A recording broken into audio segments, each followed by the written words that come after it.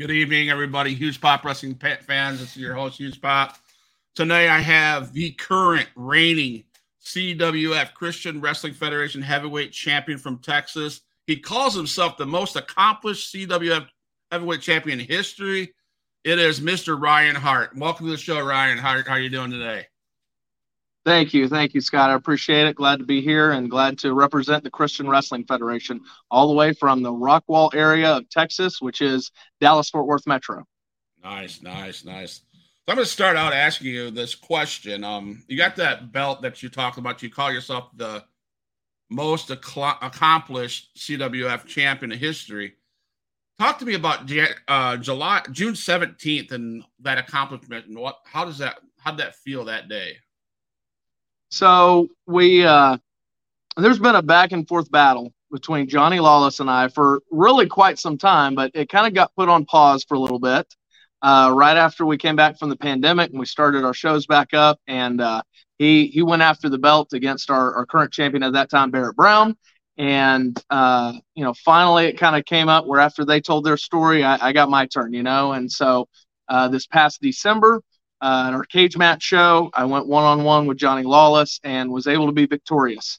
And as I said before in the promo, I'm not the biggest or the baddest, but I've been around long enough. I can outsmart plenty of guys. And so I outsmarted him then, won the belt. And then pretty much since then, it's been between me and Johnny Lawless and another one of our wrestlers, Aaron Eagle. We've traded the belt back and forth a few times. And so it finally built up after we had a triple threat match in May between the three of us at our anniversary show, where Johnny Lawless had won the belt back. And so then we had to kick the stakes up even higher. And so when we started that show in June, I had a plan in mind from the very beginning. And so I put out there, I said, you know what, you're a pretty tough wrestler. You take on everybody. I don't take anything away from you. So I'd imagine you don't quit, right? There's no quitting you, Johnny Lawless. And so I proposed we had an I Quit match. He didn't want my tag team partner, the Guardian, to be at ringside because he knows what we're about. And, I'd be lying if I said that wasn't a part of my plan. But I still had more pieces to that plan. And so he could take away the Guardian and that's fine. Jesus Freak, Rob Vaughn stepped in and he added one more before we spent all night long going back and forth and said, you guys are done doing this. Whoever wins tonight, you don't get to challenge the other for the belt ever again. So that's what it all boiled down to. And all the while, all I had to do was be tough enough to last to see my plan out. And my plan worked perfectly. And all that it came down to was I was begging and pleading for my life in that moment. I will say anything you want me to say, Johnny. What do you want me to say so I can end it now? And he uttered the words, I quit. The bell rang, and I am once again the CWF champion. There you go. You're smart, man. So I'll give you that credit. I'm not going to say nothing about Johnny Lawless because I don't know what he'll say. But so, when did you find yourself loving the sport of professional wrestling? So, back when around 93, I was in middle school. I think 6th, 7th grade, and I can't remember what had happened, but I missed out on something. I was gone, and I found out that my sister got to watch a wrestling VHS pay-per-view that my dad had rented. And so when I found out I missed out on it, he rented it again. I got to watch it, and pretty much from then is where it started me becoming a fan. But it didn't take long. I want to say 6 months because I was all in. I was getting action figures. I was subscribing to the magazine. I was all about the World Wrestling Federation, and we went back and rented and watched everything in succession that was on the shelf at Blockbuster, and I got all caught up. And before the end of that year, we ordered our first pay-per-view. But like I said, within 6 months was where it wasn't enough. I had everything memorized. I was memorizing the entrances, where they're from and their weight. But then it's just like reading interviews in that magazine. I was like, I wanted to know more. I wanted to know what was behind it. And so that's where that spark started, that of a dream of becoming a professional wrestler. And I remember there being an interview with Shawn Michaels in one of the magazines, and he was talking about how, fighting with his parents about having to go to college. And so I kind of felt the same way. Not that I was that age yet, but I thought, man, I don't like school. I don't know what I want to go to school for. I don't want to go to school. And that continued even until I graduated. And I only continue to go to school. Like I went and got an associate's degree because I knew that was the smart thing to do, right? Have at least something to fall back on, something to pay the bills. But as he said in that interview, like it hit him like a ton of bricks. That's what he wanted to do. And so I just had this weird thought at that age, around 12, 13, that, maybe there's a reason I haven't broken a bone in my body, and that's to be a professional wrestler. Nice. Well, we have two people in the chat, and I'm going to hold off on your guys' questions, but I will get to them. Okay, Justin and Mr. Robinson, but I'm going to go a little bit further. What are some of the wrestlers you enjoyed watching growing up? So, in that time was kind of pre-Attitude Era, but then I became a teenager during the Attitude Era. So, in the beginning, it was going back and watching those old tapes was Macho Man Randy Savage. I was into Hulk Hogan a little bit, but it was just kind of, the early stages of, just who was larger than life and who really connected with the crowd and things like that. As I moved into the Attitude Era and still didn't necessarily follow or got into like cheering for the heels kind of thing, I was still, big babyface follower. So Rock and Stone Cold. But of course, all-time favorite has to be Shawn Michaels, and then very close second, Chris Jericho. Awesome, man. Awesome. So do you model your style after any of those guys you just mentioned? I do a little. I can't remember now what it was or where I came across. It was early on in my training and early on in my career where I came across something I think Dustin Rhodes had said. And, he was talking about how he's just got kind of a small move set, but he does those moves really well. And he doesn't get real big and flashy. He doesn't have a big, long list of moves. And so that just resonated with me and because I'm not real flashy. I'm not a high flyer. And so I kind of more stick to the ground and stick to, basics. And so I just kind of ran with that. But at the same time, I didn't ever want to fully emulate or copy anybody else that I saw. And so I would, whether it was moves, I tried to limit myself to one move here, one move here, one move there, Chris Jericho, Chris Benoit, Bret Hart, Shawn Michaels.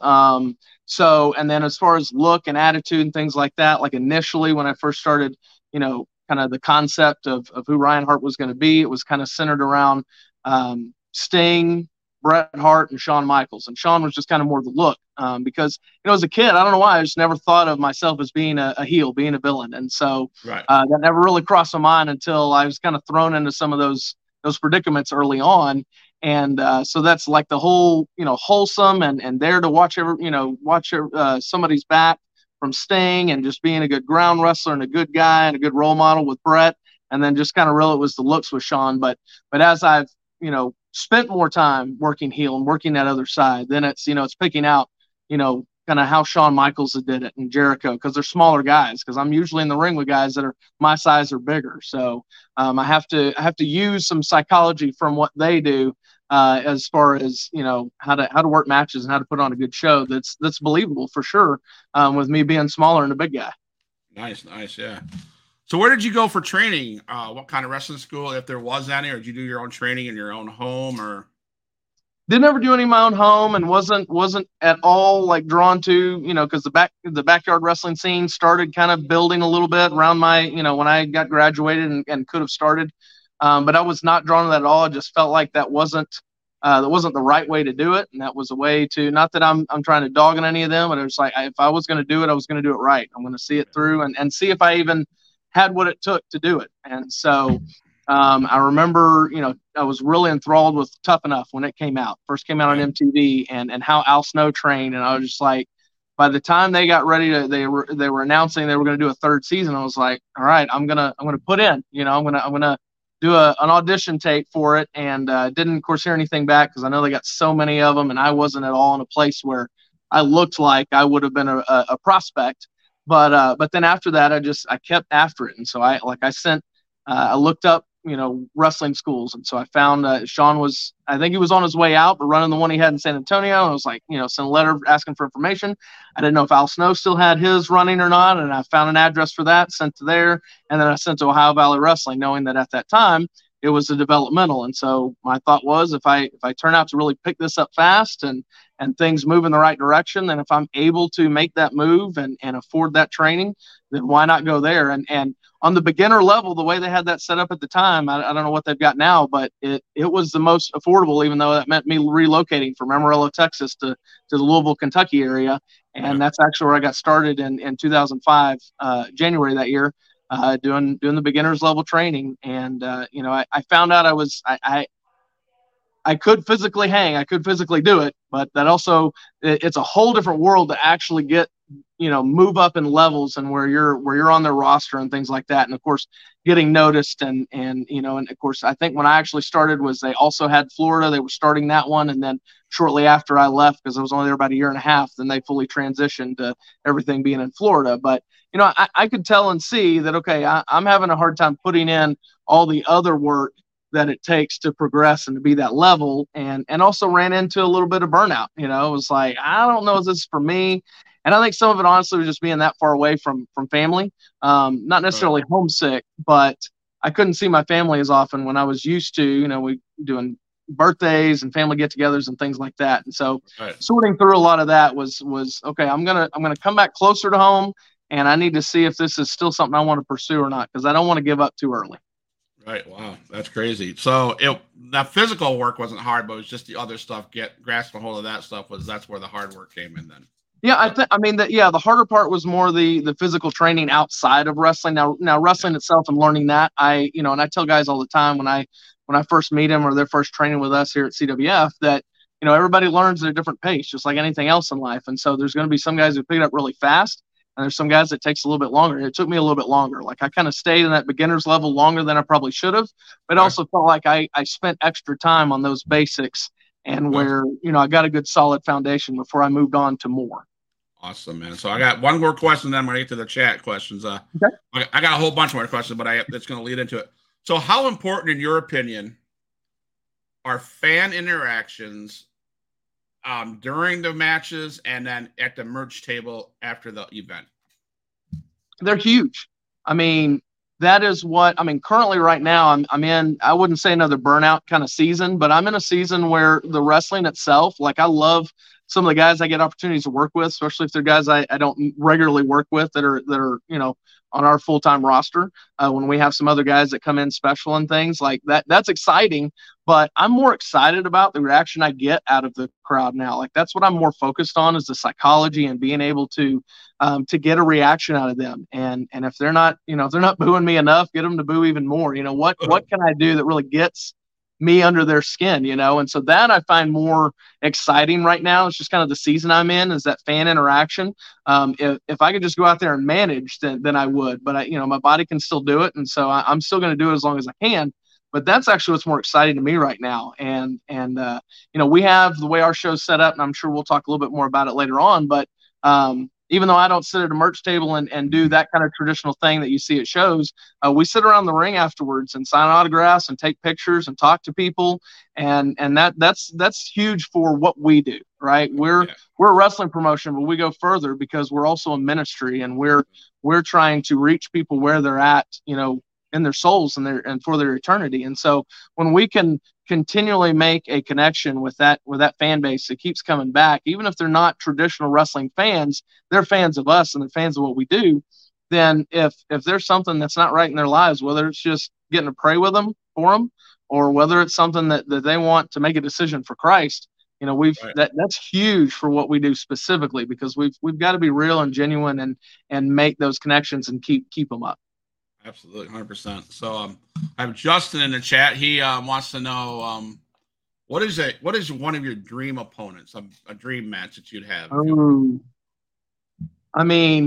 Because since I haven't, and I know we hadn't touched on this yet, but I've really specifically just wrestled for CWF. I haven't, I didn't get to that upper tier. I didn't get, developmental contract or anything like that. And so like that's a huge long list, honestly, but I think that the top dream would be either HBK or Jericho, just because they're my favorite of all time, and to be able to share the ring with them would just be, that's the dream come true, I think, for me. Awesome. So now I got another guy in here. He's from a promotion I cover also, MCW. out of Illinois right now, and his thing is, "I want a shot at that belt." Well, you're going to need to talk to our man in charge, the Jesus Freak. But I'm sure if we could work something out, then we can work something out. You can get a shot. But just know I'm pretty smart. There you go. Who has been some of the most inspirational people in your wrestling career and in your non-wrestling life? Okay. I'll start with wrestling. I mean, again, that's still kind of an easy answer, I guess, but because of the transformation that Shawn Michaels made. When you first start watching wrestling, you're a fan and you're younger, like I said, I wanted to know more, and I liked reading the interviews, and I liked knowing about who the men were behind the performers and what they did in the ring and what you saw on TV. But like, it's a whole other level to find out later, and especially as you start working, but that, Shawn was a totally different person during his first run, like with, and not just the fact that he's not Christian, but man, he was, to hear everybody talk about how hard it was to work with him and the attitude that he had and things like that. But then to know that it was night and day difference to see, even just on screen, when you're watching matches and stuff, the transformation that happened in his life, you could tell, even though he wasn't out there, like he wasn't necessarily given a mic to preach or anything like that, but he was still doing what he did best and had just as good, if not better, of a run the second time around after retirement. But after becoming a Christian, that just came out, that came through that screen, even just doing what he's always done. And so to me, not only as a wrestler, just the wrestling standpoint of, like I said, that journey that he had, but to also in his faith, like where he didn't know Christ before and then he did, right. And just to know how people talk differently about him from locker room experiences. And like I said, how you could tell just from watching his work and his attitude that it was just night and day difference. So that's certainly a big influence as far as the wrestling world goes. And I think in general, outside of that, I know, I always looked up to my mom, even though there's some distance right now between us, but she was always a big one that I looked up to, and her faith and the things that she had to do. We ran into a point where I was 16, my sister was 13. That's when my parents got divorced, and she had to go back to school, not back to school, but back to get her nurse's license reinstated, and had to go back to work at the hospital 12-hour shifts when, she'd spent the last, 15, 16 years being a stay-at-home mom. And so to just totally make that shift and have to totally do whatever it took to provide for her and her family. And then another one would be my youth pastor, from the tail end of when I was in youth, and then I also worked for him as a youth intern, where I got to learn about being a youth minister and all. But we don't talk quite as much anymore. He's currently a missionary, and but for the most part, every few years when he's kind of back here on furlough, I usually get a chance to catch up a little bit with him and his family. But he's been another one who's been a big influence in my life, leading up until. Especially for like as I got started in the wrestling career, but then even still to this day. Okay, awesome. So the next question is like a two-parter. What is your experiences like working in front of various crowds? I mean, the pandemic, regular wrestling events, to even your school assemblies and the church events that you do. Is there a big difference in there? Or do you just go out and do the same thing every time? For the most part, it's all kind of geared the same. Doing our monthly shows here is, and as I said, it's definitely more of a promotion, but it's also ministry. And so that's got more of the promotion feel, and we're running storylines and we're doing an ongoing thing. We want people to come back every month, and we're in the same place every month. And so that's going to be done a little differently than what we do, when we travel, when we go outside, whether it's a church or it's a camp. We got the opportunity to go do a summer camp, which from what I'm told, it was before I got here. But when CWF first started, that's all they did for like the first summer was just summer camp after summer camp after summer camp. But like we got to go spend a little bit of time with those young men. It was I think elementary age boys, and it was out in Louisiana. So we spent some time with them. Like the day before we had the show, so we're just kind of hanging out there. We saw them at the pool. We're seeing them at the cafeteria and just trying to kind of make some connections. And then of course we had to make a creative shift into setting up the show. And so we had an opportunity where a fight broke out, and they're in the dinner time that happened right before our show. And so we could clearly set up who they wanted to cheer for and who they were going to hate going into that show. And so there's opportunities like that present itself where we get to be a little bit more creative and kind of set that up. For the most part, when we travel, we kind of have a formula that we follow that just keeps it real simple, because as unique as our ministry is, like, it was geared and built for wrestling fans, right? Right. It is an opportunity where people who won't go into a church for whatever reason, they don't feel comfortable, whether it's the clothes they wear, whether it's not enough money, whether it's the things they've experienced in their life or the sin that they're coming in with, for whatever reason, they're not going to feel comfortable walking into a random church on a Sunday morning and feeling judged and stuff. But Saturday night, they'll go to a wrestling show, right? So I think the original uniqueness of it is geared to fit wrestling fans, but it is very seldom that we're actually in front of wrestling fans. Like, we have to start from ground zero and teaching them what a wrestling show is about. And so sometimes it's rough the first, depending on, especially if it's a smaller crowd, but the first match or two, it takes a little bit trying to really get them engaged and involved and understand.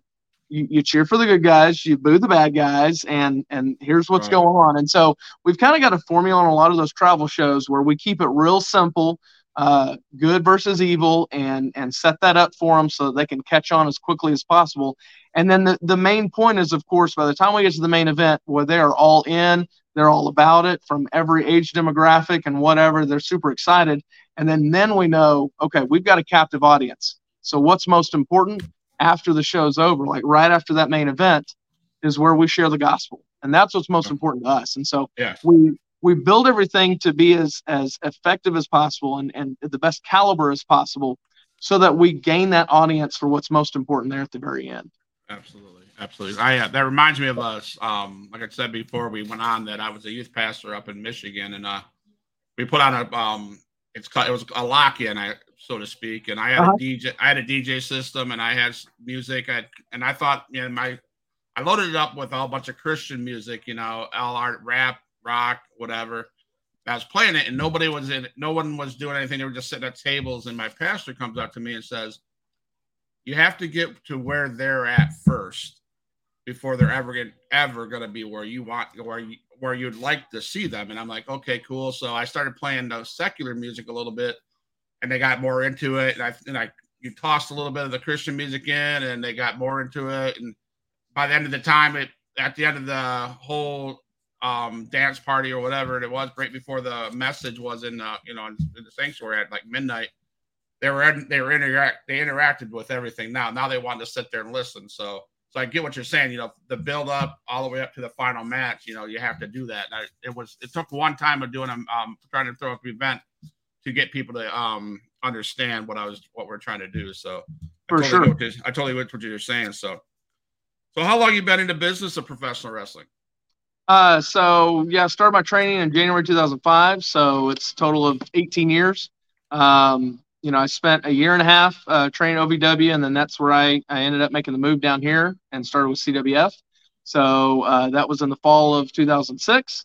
Other than I think I had a 3-year hiatus in the middle there shortly after I got married. It just kind of became tough keeping up with things and trying to focus on, being a dad and being a father. And so got an opportunity to come back where, Rob had reached out to me and said, hey, if your schedule allows, can you come back and do monthly shows and be at training once a month at least? And I said, we'll give it a shot. And I've kind of been back ever since. So gone through some tough things in life outside of CWF after that, during that time. But at the same time, it's where I needed to be because of the brotherhood that we have. It's a tight-knit group. We meet every week on Mondays for training and Bible study, and we build those relationships, that brotherhood. And so that I know, even if I'm not here regularly or whatever, I can reach out to those guys and we'll pray for each other and we'll walk each other through whatever it is. And so just like I've been there for other guys, they've been there for me. And so even though it's the hardest thing I've ever had to go through with going through losing my family and stuff, it's brought me closer to God. It's brought me closer to these guys and back into where I really needed to be, which is part of CWF. So other than just a short little hiatus there where I didn't wrestle, I've pretty strictly been CWF. It's given me everything I wanted. Like when I first joined with these guys in 2006, I got to go on a road show where we hit a couple of different towns and did 3 shows. And kids wanted my autograph. And so I got to travel. I got to sign autographs. I got cheered for. Like, I was like, wow, this is being a superstar, And then at the same time, I didn't have to worry about, a lot of the things that you hear about that is prevalent in a lot of locker rooms, but indie promotions all the way up to the big stuff. But that, the drugs and the alcohol and the sex and all the different temptations that come with that, that's not my scene, and that's not what I want. And so, like, I think it was just the best fit for me. And I don't really desire to do wrestling outside of that. I'm sure if I had different special opportunities where somebody specific reached out and said, hey, I want to work you on this show, would you mind coming out? Then I'd be open to it. But it's just not something, even though we've got a lot of different promotions in the DFW area, I could be wrestling, multiple times every weekend. I could travel, but it's not really where my heart is. My heart is the fact that we do this for God, and we do this as a ministry. Right. That's awesome, man. That's awesome. So, any advice to young male or young females coming into the business and making the commitment that it takes to be professional wrestler? I know it's kind of different with your promotion, but is there any advice you give new men and women coming into the profession of wrestling? For sure. I mean, what our product is different, but our training is the same. Now we don't have women currently involved, and I don't know if we will, but it's strictly a men's ministry. We do have women that help us at our shows, some of the wives or girlfriends or whatever that help with concessions or merch or taking still photos, things like that. But as far as the core of our ministry, we're an outward ministry for our shows and the audience we're in front of. We're also an inward ministry as men. And as I talked about before, that brotherhood. So, but our training is still the same. I remember after first coming here, I was asked several times, and still am once in a while, that, hey, how does your training at OVW compare to what we do here? And I'm like, y'all are doing the same stuff they did, So we, again, as I mentioned before, like, we try to make everything that we do as top caliber, as best and as effective as it can be, just as if we were a real promotion. We don't want anybody to look at us and go, what are these guys? They don't know what they're doing. So we take it very seriously that we're just as professional as the guys on TV. So to get back to the question, the advice I'd give is, listen. I know that's a difficult thing. I think I've seen, I recently spent 3 years in education, and the kids these days, it's harder for them to truly listen, I think. They seem to, and not that that's any different than years past, but it does seem like it's become a bigger thing where the younger they are, the more they think they know, and the more they think they've got it all figured out. And of course, with YouTube and the internet, the things that they all grown up with practically since birth, they can Google and YouTube anything. And so you can feel like a pro before you even step foot in the ring. And so I would just highly encourage listen, pay attention. We tell guys that if they have to be sidelined for whatever reason, like usually it's an injury, but if there's some reason that you can't physically get in the ring because you may hurt yourself worse, by all means don't, but still be here. Be in the fellowship, stand at the ring, watch and listen so that you don't, as much as possible, miss anything. Right. So I think that's really big key, is to listen, to be all in. That's what I had to realize was, okay, I'm going to spend $500 and I've got to spend that money, even whether it's a day or whether I get 6 months out of it. And so had I, after one day, given up, then it is what it is. And it was one of those things when I went into it, I just had to commit to, I'm not going to know if I can do this unless I try. And so I tried and I kept going. And like I said, I could hang with what we were doing. But as far as that upper level of getting noticed and things like that, the certain look that they're looking for and the time in the gym outside of that, I knew I wasn't doing, and I knew I wasn't taking, doing other stuff that maybe, shortcuts and stuff to get there. And so that's part of where that struggle came in. And so it really depends on how far do you want to go with it and what do you truly want to do? And then just continuing to commit to yourself to do whatever it takes. And like I said, just keep listening. That's good. I mean, I think that's probably relevant in anything you do, caring for kids. Sure. I hear that all the time. My wife and I talk about that all the time. If you just pay attention and listen, really what you just did, we talked about it 20 minutes ago, was listening and probably wouldn't have got to this point again. So, right.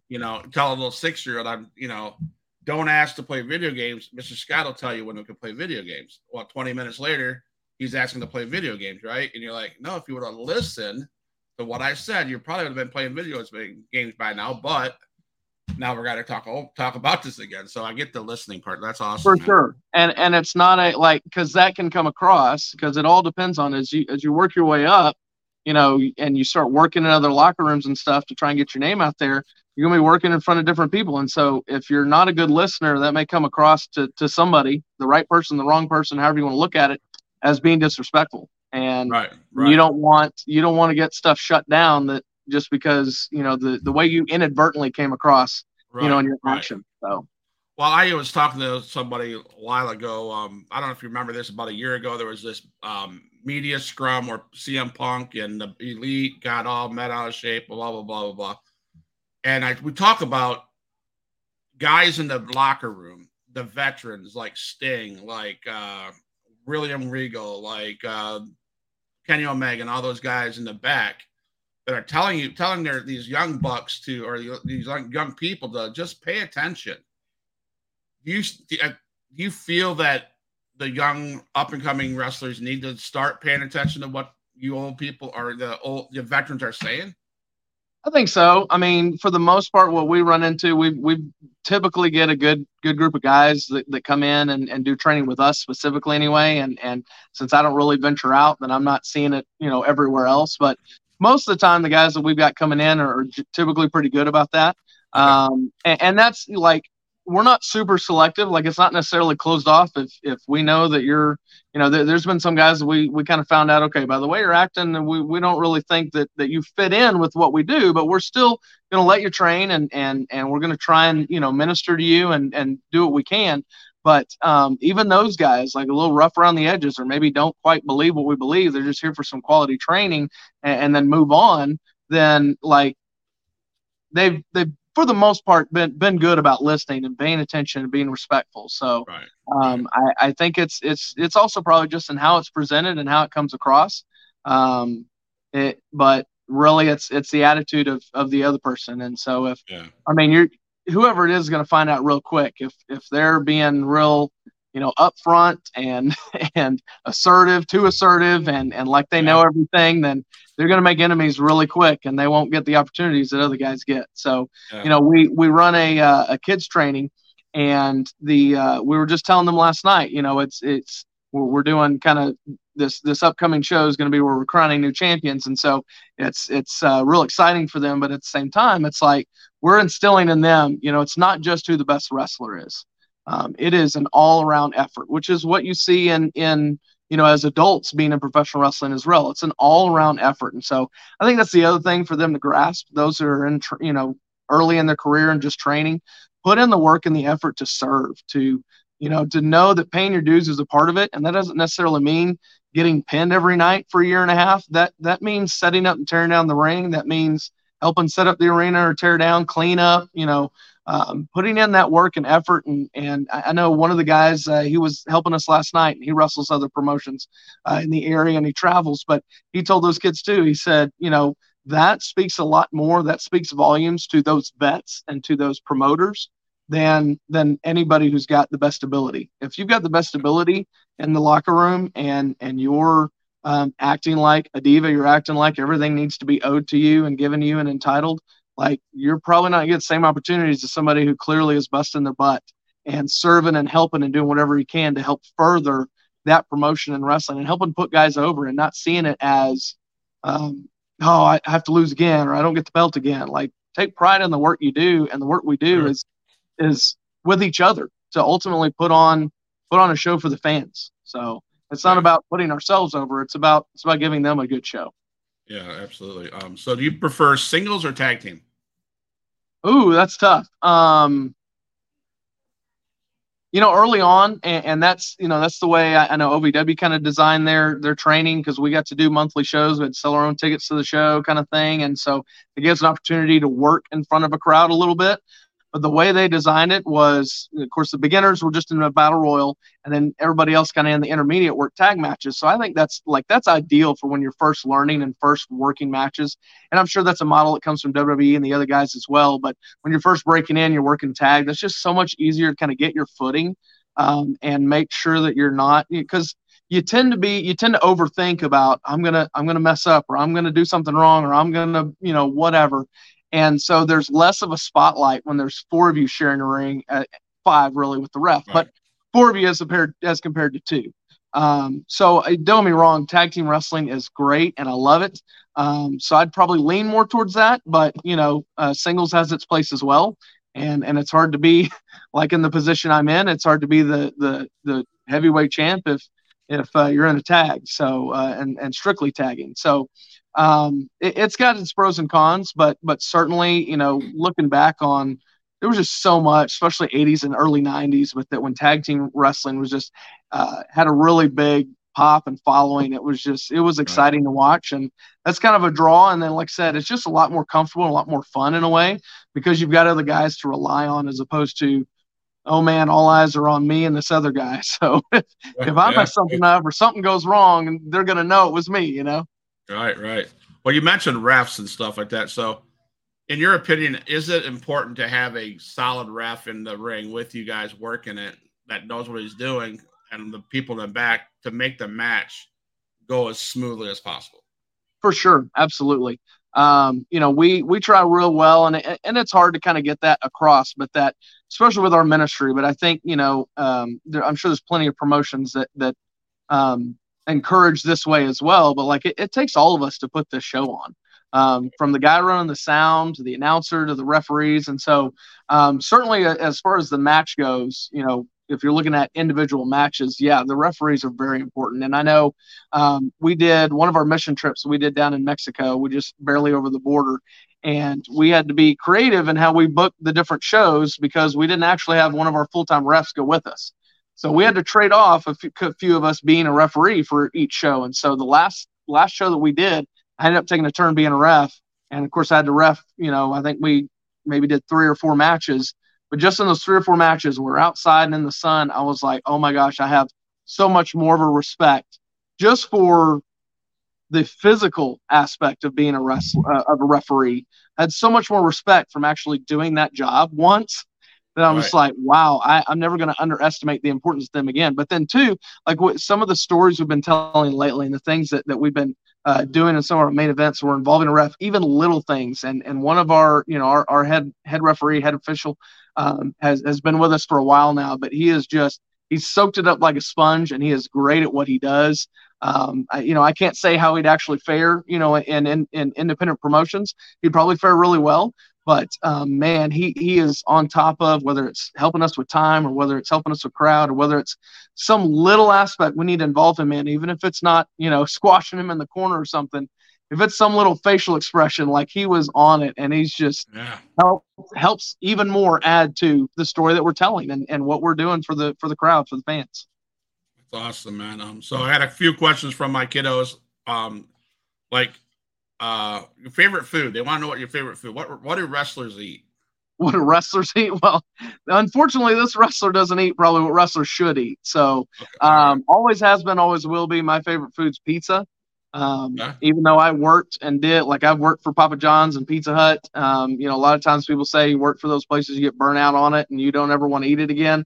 I never went through that phase. I've been able to be creative about, making different, whether it's using different sauces or whatever, but just creating different combos where it doesn't get old to me. I still like pizza more than I should probably. But outside of that, I like a good steak. Steak's a good wrestler food. Yeah. Well, after the podcast, my wife and I are going out front to make homemade pizzas out of tortilla shells. So I'm a pizza guy too. So that's all right. What's your Mount Rushmore of professional wrestlers, if you have one? Oh, well, obviously, as I've said several times before, HBK and Jericho. I feel like I'd put Undertaker on there as well. I know he's a different style wrestler with being tall and big and power and all that, but at the same time, the longevity that he had and how he could work a crowd and how he could put guys over, and just his love for professional wrestling, and just, I mean, he's all about it. He is all about being that guy that everybody looks up to, but then also passing on to the next generation so that it doesn't have to forever be sustained on his shoulders. So I certainly have a lot of respect for him as a man, and how he's carried himself throughout his career, but then also for, a lot of the creative matches he's had, even though he is kind of in a one type of a wrestler. He's kind of more the bigger and power guy that not everybody is, and isn't as versatile, but he's been incredibly versatile. And the number of guys that he's worked, and the number of matches that have just been, great. So I admire him a lot as well. Man, that fourth one, it's hard to not say Bret Hart or Ric Flair. I know I didn't watch a whole lot of WCW, and that was primarily where he spent a lot of time. Of course, NWA before that, I came in '93 being a fan, so I didn't get as much exposure to him, and he just didn't click with me as a fan anyway. But for sure, Flair and Macho Man and Sting and Stone Cold. I mean, it's hard to fill kind of that fourth spot. Right. But there's a lot of great guys that I think have just done not only well as professional wrestlers, but then also the legacy that they've created and left behind, even if they're not a part of it anymore. So those are some good ones. So yeah, who is your closest friend in the business of wrestling? That's an interesting, because my closest friends are the guys that I'm with in CWF, and since a lot of us, not all of us, but a lot of us primarily just work within our ministry and with each other. So that's really where my closest friends are. And they may end up being on, as you have guests on from us in the coming week. So Bill Bishop and my tag partner Guardian. But outside of that, and then Apocalypse, Adam Asher, he's running training next door right now. But I've really gotten a lot closer to him here lately as he's come back into our fold. But I haven't interacted with many guys that are have been workers outside. I know I've gotten chances to work with some guys who are kind of working in different areas of the country. Not necessarily under contract, but I haven't really gotten super close with any of them where they're necessarily, close friends. So when, I was only there for a year and a half at OVW, I didn't really make too tight of a bond with anybody that when I came back to Texas that stuck. So I haven't had any closeness with any of those guys, but for sure, like I said, we've got a real tight bond of guys here. Awesome, man. What is the best advice you got from anybody in the wrestling, from all the way from Rob Vaughn to the guys that you just mentioned? What's probably the best advice that you got? I know you said that the best advice you would have is for just to listen. Yeah. What was the best advice that Mr. Ryan Hart got? I'm going to go with, just because it's like nothing else really sticks out. So I'm going to go with what's most recent. As I mentioned, Apocalypse, Adam Asher's kind of been helping run our training lately. And that's kind of been, big role for him. And he started with CWF in 2000. So he's wrestled for 23 years. But unlike me, he spent time outside of CWF, and he's wrestled all over. And so he's got a lot more matches, a lot more time, a lot more seasoning as far as being a veteran. I mean, for me to say I've been doing this 18 years is totally different when it's primarily just our ministry versus somebody who's done it for 18 years and they've done a lot of traveling. They've worked 3-4 shows every weekend, So he's the one that I've got a lot of advice from here lately. And so the big one that he's sharing with everybody, but I think I'm really trying to soak in more and more these days, is to slow down. Not that I've ever been a real fast or had a lot of speed and that's not really my style, but even in just doing the basics well and doing whatever we do, the story that we're telling, we can tend to get in a hurry and we do stuff too fast. And so I think that's something that he's been learning more and more over the years that he's trying to pass on. And so I'm trying to be more aware of that. as I'm, at this point in my career, but to really slow down and to take those moments to, like I said before, interact with the crowd more. And so if there's a moment where I can slow down in the ring and to interact, then that's going to gel all that together really well. So it's never, you never learn everything. And I think a lot of things in life are that way, but wrestling is for sure. There's still things I'm learning to this day. And I'm glad to have somebody like him over there helping us train. I'm still taking bumps and training kind of thing, and you never stop learning. And so even though there may be a lot of things that I do or do well, there's plenty of areas I still struggle with, or that psychology wise, or just working the crowd, or being a veteran and being in charge in the ring and things like that. I still need to grow in and get better at, for sure. Wow. That's good advice. I mean, not just wrestling. I mean, we need to all stop and slow down. For sure. We fill our lives way too much, and it's too busy and too cluttered. I think my first message I preached in front of our church was Mary and Martha's story. Stop, slow down, and listen. Right. And I'm like, and that I was preaching to the people, but that was working in my heart too, because you get so wrapped up in your world that you want to go ta ta ta ta ta ta ta, and then you need to stop and say, whoa, because you're going to miss something important that might have been said or whatever. So that's great advice that guy gave you, is, just slow down. Mm-hmm. So that's great. What kind of match is your favorite match, man? I've gotten a great opportunity, and that's like the phrasing I use about being most accomplished. Like I don't want to say decorated, and I'm not going to try and say I've held the most belts. And it's, even for us, it's not so much about the belts. It's more of a prop. We use it to tell a story kind of thing, but it doesn't mean, it doesn't mean I'm the best wrestler. But so to me, when I say accomplished wrestler, like I've gotten to experience a lot of firsts for our ministry, and then just a lot of, handful of different gimmick matches and stuff like that. And so those have their place when you're telling a story, as long as it's not, less is more.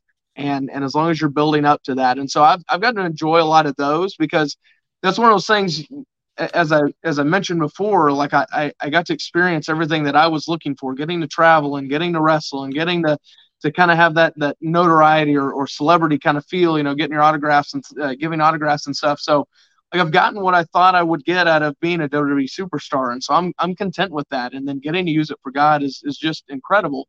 And why I continue to do it, and do it solely for CWF. But I lost where I was at, but to get to do different things, different gimmick matches like that, or different just outside the box or creative opportunities and telling stories, is like, that's one of those things that's kind of missing. Like that not that I dwell on, or that I think, man, I really wish I would have this, that, the other, whatever. Maybe I could have gotten signed and then I could do, but it's those little things that are like, okay, cool. That's something that I wouldn't have necessarily expected to get to do, that I'm content with working here, right. That would be kind of out there. And so I've gotten to do a lot of different things like that have been, kind of extra special. So the ladder match is fun. The lumberjack matches are fun too. But I can't narrow down just kind of favorite, but like I said, just getting to interact with the crowd and tell the story, like I just get really excited about, and I love getting to try to challenge myself to be better than I was before. I know anytime that I've flipped, whether I'm face or heel, like if I'm running as heel for a while, I'm like, and it's time to turn me face. It's like, okay, I want to see if I can be a bigger face, get more over than I was last time. And then when it's time to turn heel again, it's like, okay, I want to be better. I want to be, get hated even more than I was last time. And so I think growth opportunities like that are what kind of keep me going.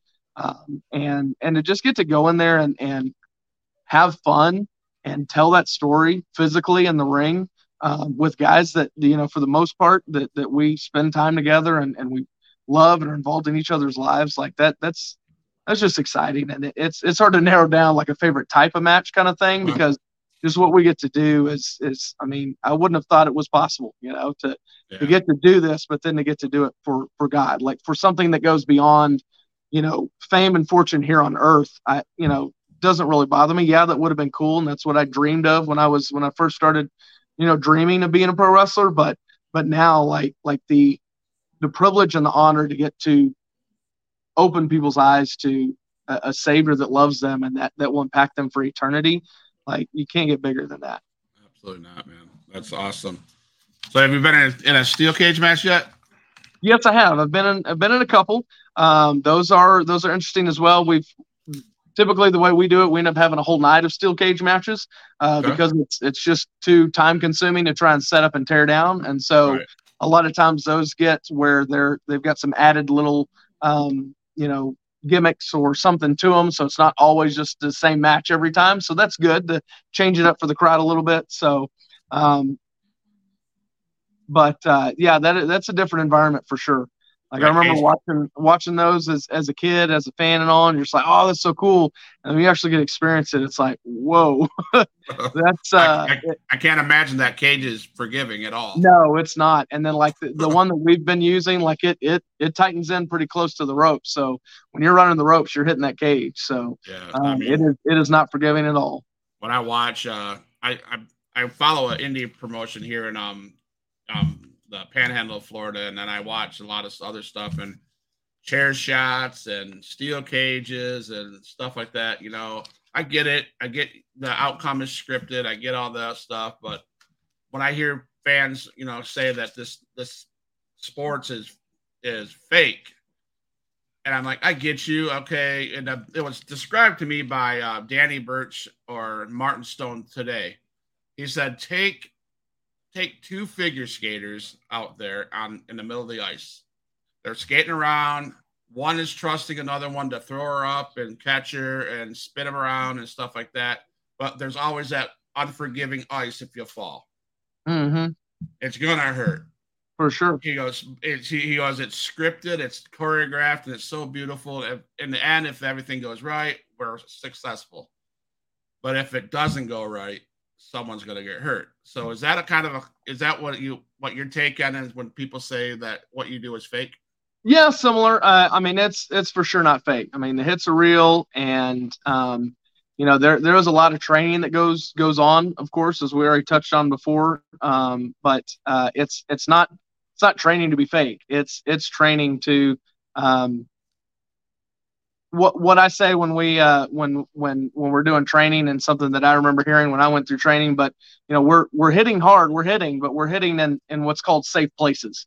That doesn't mean it doesn't hurt. It still hurts, right? And your body's got to get used to it. We were telling the kids, there's stuff that even at 10 years old, your mind is telling you this is not the way to do this, or this is not the way that your brain says I have to protect myself. We have to untrain that. You have to think differently, and it's going to hurt. And that's just a fact of the matter. So, but you're still hitting hard, but it's in safe places. That doesn't mean something can't go wrong. It doesn't mean somebody can't, like you said, still get injured. There's not parts of, the ring is built out of steel and wood. So, it's some of it's an adaptability. You're taking those hits and those shots or those, whatever it is, and your body builds up a little bit of getting used to it. That doesn't mean it still hurt. It doesn't hurt. Right. And then, if you're doing it right, and you're worth your salt, and you're truly a student of learning professional wrestling, perfecting your craft, then there's very little about it that you want to call fake. Yeah. It's still, as much as possible, it's hits, and it's hitting that ring hard, and it's doing stuff over and over and over again that tears down your body for sure. I can't I don't have the laundry list, thankfully, of injuries that a lot of other guys do, but just from the little bit of time comparatively I've spent wrestling, I can't sit in a car for a long road trip without the small of my back just killing me, because that compression of landing, giving a leg drop or whatever it is, landing on your butt, you're compressing your spine, and so that can't help but tear your body down. And so all those injuries and the things that those guys talk about, whether indies or all the way up to the big leagues, it's legit. It takes a toll on your body for sure. So there's nothing fake about that. Do you have a plan B if something happens? Not really. as I mentioned before, I've just always said I'm going to keep wrestling till my body says I can't. And then, I still want to be involved with the ministry. Like I said, every aspect of what we do is an important role. And so if there's somewhere else I can play a role, whether it's as a manager, whether it's as an announcer, commentator, whatever, I'm still interested in and willing and drawn to help and serve and be a part of what we do in this brotherhood. So if I'm not physically able to do what I do in the ring anymore, I'm going to find another avenue to keep serving and keep helping and keep doing what we do. So since it's not kind of my, what I'm pursuing outside of my 9 to 5 and beat my body up over, several times every weekend and traveling, then it's not something I'm putting everything into and hoping will pay the bills someday down the road. Then I don't have to worry about when that's gone that there's something I'm going to be missing kind of thing. Am I going to miss getting in the ring and doing some of that? Sure. Who doesn't, especially if you spend enough time doing it, but to still be connected and involved. And especially, like I said, with it being a ministry and we've got a greater purpose in what we do, I still want to be a part of that greater purpose any way I can. That's awesome, man. How do you balance family and relationships with everything that you have going on at CWF? I touched on that earlier, and that was difficult when I first got married, because I got married and was instantly dad as well, because she already had a child. And so, she's my daughter, but I don't look at her any different. But that definitely had some challenges, and it was things I didn't think about or was prepared for. I thought, I'll just keep doing what I'm doing. And it was an adjustment to try and figure out, more than anything, I didn't realize how I would feel. And that, okay, when somebody at home is sick or somebody at home didn't have a good day or whatever, that like I feel drawn towards, and my priority list is, God first and family, and then ministry or whatever else, work and stuff like that. And so if family's above everything else on that list and underneath God, then, it was like, okay, well, I feel like I need to be home tonight to kind of help out around the house or whatever. And so that's certainly was an adjustment during that time. And so, and it kind of got to a point where I couldn't do as much or travel as much. And like I said, ended up taking some time off, and I thought I was done, and was fine with that, was content with, I gave it my all. And I think I just need to focus on, this is the direction I'm at right now. If I can't balance the two well, where they're both feeling like they're getting the attention they need to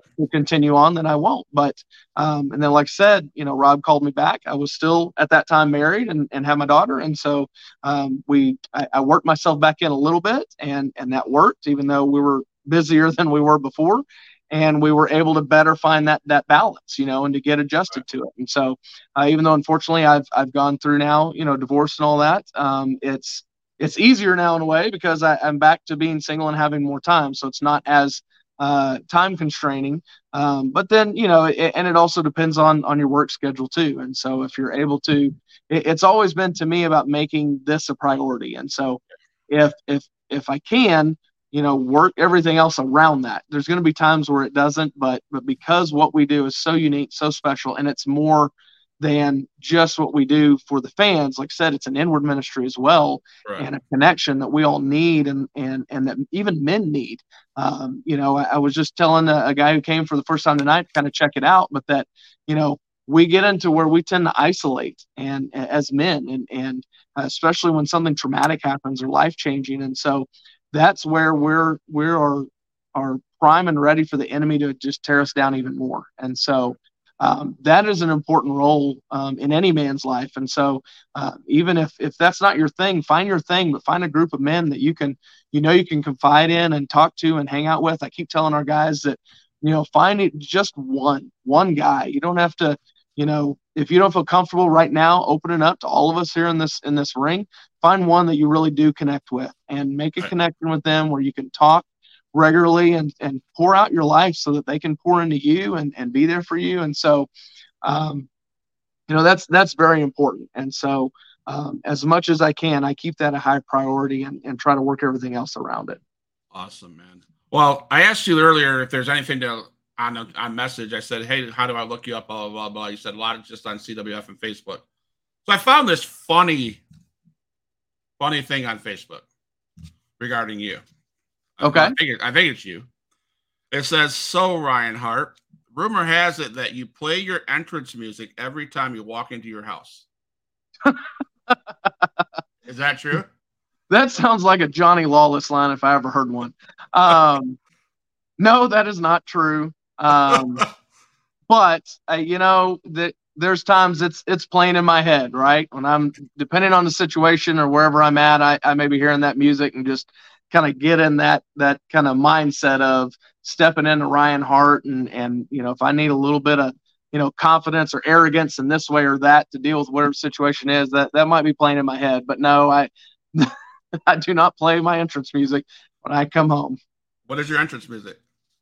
It is currently, I'm trying to think. You would ask that. It's called Hostage. I can't think of who it's by right now, but I had gone and looked up. It's been a website I go back to every so often, but it kind of has some more indie, heavier kind of rock and metal type Christian music, Christian artists that don't really get played on traditional radio. And so that's typically where I keep going back to, just kind of keep, make sure everything's kind of Christian, because most of what we do, we've ever since I've gotten started and involved in 2006, that's kind of been everything we do from start to finish needs to kind of reflect Christ, and so that goes down to the music as well.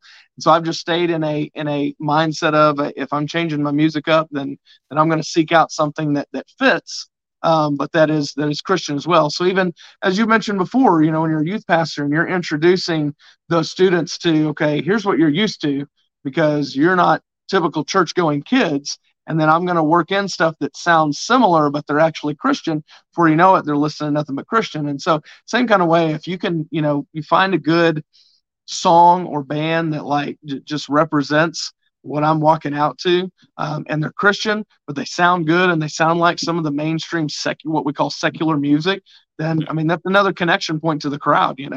I think that's another key point for me, but to help me get in that mood and get in that mindset of going out there and being in front of that crowd. So awesome, man. It's been a great time. It's an hour already went by, man.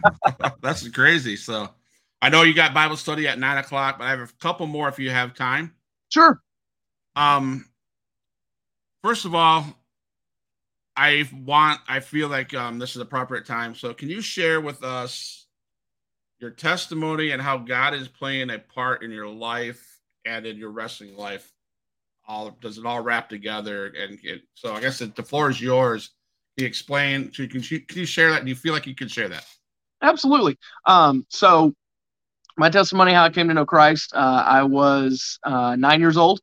And I can't tell you right now what, I don't actually remember what I actually heard in church from the pastor, but I heard something that piqued my interest where my mom talked to me afterwards. I asked questions back at home. And so she took me to she took me through in the Bible, the different verses that we call the Romans road to salvation, and explained to me, how that works of receiving Jesus Christ as your Lord and Savior. And that night, before I fell asleep in the top bunk of my bunk bed, I prayed to receive Christ. So it hasn't been easy ever since, and I had a I don't want to say a rough start in the beginning, but I didn't really know what it was all about, and I wasn't really growing and maturing in the way that maybe I should have been or could have been. But later on, as I mentioned, my youth pastor before, he after I went to my first church camp as a youth, after my sophomore year, then I was my eyes were just open to so much more, worship through song and how the kids are raising their hands and the songs that just really touch your heart, and just you felt like you were literally praising God, like that. My eyes were really open to that, because always before on Sunday mornings it's mostly hymnals and stuff, and you just as a kid weren't connecting with that. And so to connect with that being a little different and just seeing everybody else, this is the first time, and it's I wanted more of it. And so after that, I found myself up there every chance I could. Every time we had something Sunday or Wednesday events, I was up there. And like I said, I felt kind of called to ministry, going on an event, I think as an adult sponsor. And I just kind of felt like God was telling me to be involved in youth ministry. I didn't know what that looked like. I'm still working on figuring that out, because I've kind of been away from that to an extent. And then I'm kind of coming back to, filtering through, okay, what specifically should that look like right now? But even then I thought, even if it's just as Sunday school teacher, that's kind of my place. I felt like where God wanted me in the church was to help out with middle school and high school. So then I was, an intern for about a year and a half under that youth pastor. And so, things were pretty good up until kind of being out on my own. When I did make that move to Southern Indiana, Louisville, Kentucky, I still, I found a church and was going regularly, but I found myself just kind of getting more and more distance, and I wasn't as involved. Didn't have a great church experience there when I was trying to get more involved. And so after moving back down here, and, we go through this, we all go through this, but there's kind of an ebb and flow, and there's times where you're closer and times where you're not. And so I definitely got further away as I started into my marriage, and I don't attribute that solely to everything that went wrong or that I did wrong in our marriage, but it certainly could have been in a lot better place had I been the leader I should have been, and the man of God I should have been, and make sure we were going to church and getting plugged into a church and things like that. So it took that to kind of bring me back to him. And so I've got a tattoo that's kind of a visual of the prodigal son. And that's the way I felt like I was so far away and I'd messed up so bad and sinned and that, man, what right do I have coming back to God? But he runs to us. God, just like the prodigal, the father of the prodigal son, runs to us. He accepts us with open arms. He loves us. And so ever since then, I'm still struggling at times. It doesn't ever get any easier. You still struggle. You still have your ups and downs. You still have your times where you're a lot closer and you're further away. But through that point right then, when I was kind of at my lowest and surrounded by the guys from this ministry, and I got into counseling, and it's like God surrounded me with what I needed to get closer to him. And I was back in his word daily and going to church and putting him back where he needed to belong, which was, right, as I mentioned before, he should be first in our life. And so I finally put him back where he should have been. And so it's not that it's still without its struggles, but I've certainly come from a long way where I was, previously through a lot of that heartbreak and trauma that I'll admit I added on to, or I had a part to play in it for sure. How it plays into wrestling is, what we do with our ministry. That, like I said, that's what we're all about. So getting opportunities, I don't get as many opportunities being one of the top heels with our promotion. So we typically have faces do the speaking, whether it's testimony in the middle or sharing the gospel at the end. So I haven't lately had as many of those specific opportunities. But man, I love getting those opportunities. And then I love at the end when we get to counsel with people, when we get to talk to those kids afterwards, they raise their hand. Okay, what did you raise your hand for? And just kind of get some feedback. What did they hear? What stood out to them? And just kind of talk them through whatever it is kind of thing. Maybe they just want some prayer. Maybe they're ready to accept Jesus Christ right there. And so my testimony and what I go through with God and my relationship with him plays directly into what I do as wrestling, because even when I don't get to share it from the ring, I'm still getting opportunities to where we are a representation, we're ambassadors for Christ in how we present ourselves and how we interact with people and just being there for them and being genuine. So that's awesome, man. So any words for fans out there or wrestlers out there that you could to close that you would just like to share on what's on your heart? Like I said, this is such a unique ministry, and our founder, Jesus Freak Rob Vaughn, will be the first to say. I've heard him say it many times, but there's no reason this should have worked. Like it doesn't make any sense. And we've been going for 23 years, and it's like there's still people that don't know about us, even in our own backyard in the Rockwall area, that they're like, what, and we don't know how that happens. But at the same time, it's also creating new audience members almost every time. I think if we had everybody that's ever been to a show consistently in our building every time we had a show, this building wouldn't be big enough. We'd probably be doing it at high school auditoriums, gyms or something, something bigger venues. So it truly is God at work. God is used this, not that it shouldn't have worked, but one of the passage or the verses that we're kind of founded on is 1 Corinthians 9, 22. Paul says, to the weak, I became weak that I might win the weak. I have become all things to all men so that I may by all means save some. As I said, it's unique because it should meet people where they're at. as opposed to they may not show up at a church. And even though we're not typically in front of wrestling fans like you'd think we would be, we're still seeing people give their lives to Christ. We're still seeing people impacted, and we're still seeing his work being done through us. And it's certainly not from anything that we're doing, because clearly if we were doing this right, everybody would know who we are, I think, if we knew how to, whether it's a promotion issue or whether it's, I don't know all the different parts that play into that could make us more famous even in our own area. But at the same time, that's not what we're after. And so it really is about what God is doing in and through our ministry. Absolutely. That's a very good point. And that's one of the reasons why I'm so happy with the connection that we've made with me and you and Rob and CWF. And I just felt like what an opportunity it could be for you guys to share your stories. And whoever listens to this after it's over, if they go through the Facebook or they go to YouTube, wherever they watch it, something I'd love to see is maybe they're the lost person that needed to hear this, needed to hear your story, So I'm glad that the opportunity is here the platform is here for you guys to share your stories. I think it's really crucial for us, the world, because we're not in a great place, if I could say so, I guess. Definitely, yeah. And we appreciate you. I mean, like I said, that's a little thing, right? To have seen the shirt that Chad was wearing and then to just kind of and God using your wife kind of thing to be patient and waiting for Rob's text back kind of thing, that like we're really appreciative of, one, you listening and being sensitive to the Holy Spirit in that way, but then two, because you're wanting to help us out, right? Right. You're wanting to get us more exposure, and not that it's again for our sake, but it's because don't know how people still haven't heard of us, and so for us, but for Jesus' sake, right? For Jesus, yes, because I tell you, I'm not gonna lie. I could tell you now. I can say this off air, but I want to say this on air because it needs to be said. At first, I was like, man, my fan base, are they going to accept this as a Christian Wrestling Federation? Well, my heart said they need to hear it. Who cares? Yeah, for sure. We need to get this out there.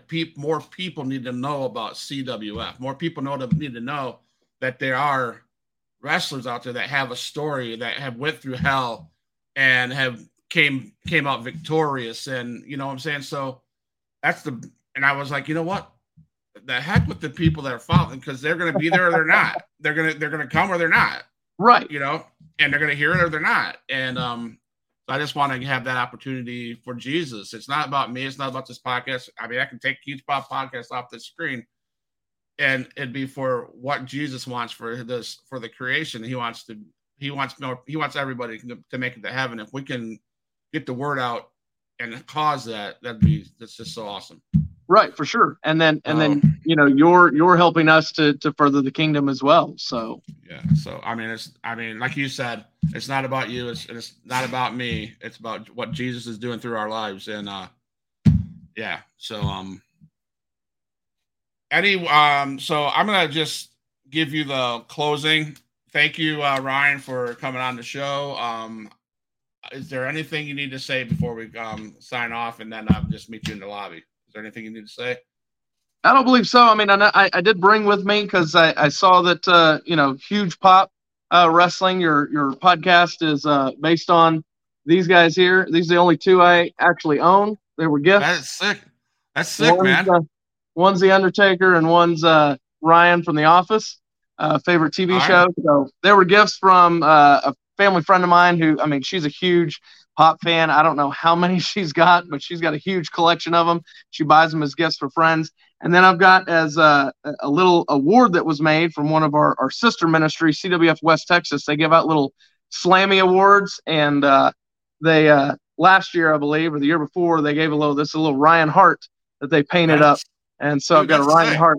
That is sick. I need that, man. That's awesome. So I did want to be sure and share that with you. Give you some props there for your unique podcast. I know I didn't get to watch many, and I haven't been following long until I just met you. But I think it's cool what you're doing. And I can't thank you enough for having me on and hearing my story, and then hearing the story of the CWF. I'm looking forward to the opportunity we're going to have for more guys to get to be a part of it as well. Absolutely. And then for sure, if we can, in part of getting the word out, I don't have it all memorized. I should have had it all written down. I just wasn't quite as prepared, but we're christianwrestling.com. That's our website. We've got a Facebook where we run majority of our social media stuff through. So all of our YouTube videos are put on there. We are currently running 2 shows a month that are here in Fate, which is in the Rockwall, Texas area in DFW. We've got one that's we're calling Uprising, which is kind of more where we're kind of trying guys out, not necessarily that they haven't earned a spot, but they're just not full-time with us. They wrestle other areas, and so we bring them in for an opportunity. And then what we call CWF Eternal, which is the one where our main group of guys that wrestles on and our longest running kind of storyline show runs out here in Fate. But those are all turn right around within the next 48 hours typically and put out there on YouTube. I want to say it's CWF Rockwall, but I think we got a couple different ones, so I'm not 100% for sure. But there's going to be those links on Facebook as well that take you back to our YouTube, and just follow us and subscribe and keep up with us. And even if you can't make it to Texas, you can still be a part, and whether it's through donations or through prayer. I mean, pray for us. We've been on a few mission trips before. We were set to go on one to Costa Rica this summer, but it just didn't happen. So we're hoping that'll still work out in the next year or two, maybe. And then of course just the traveling that we do. If you're a church, whether you're involved in church or not, or you're just a church member, we do school assemblies. I mean, there's so many different areas that we can help out in, and introducing Christ to people. And so you want to bring us in and get in contact with Rob Vaughn, and he'll give you all the details, and we'll see if we can't work together to help introduce you and your whoever's in your community, in your area, but introduce them to Christ through pro wrestling. Awesome, man. Thank you, Huge Spot Wrestling fans. Thank you, Rob Vaughn. Thank you, CWF, for coming on. I'm going to play my exit songs music, and if you just hold up and don't jump off the thing, I'll talk to you in a second, okay?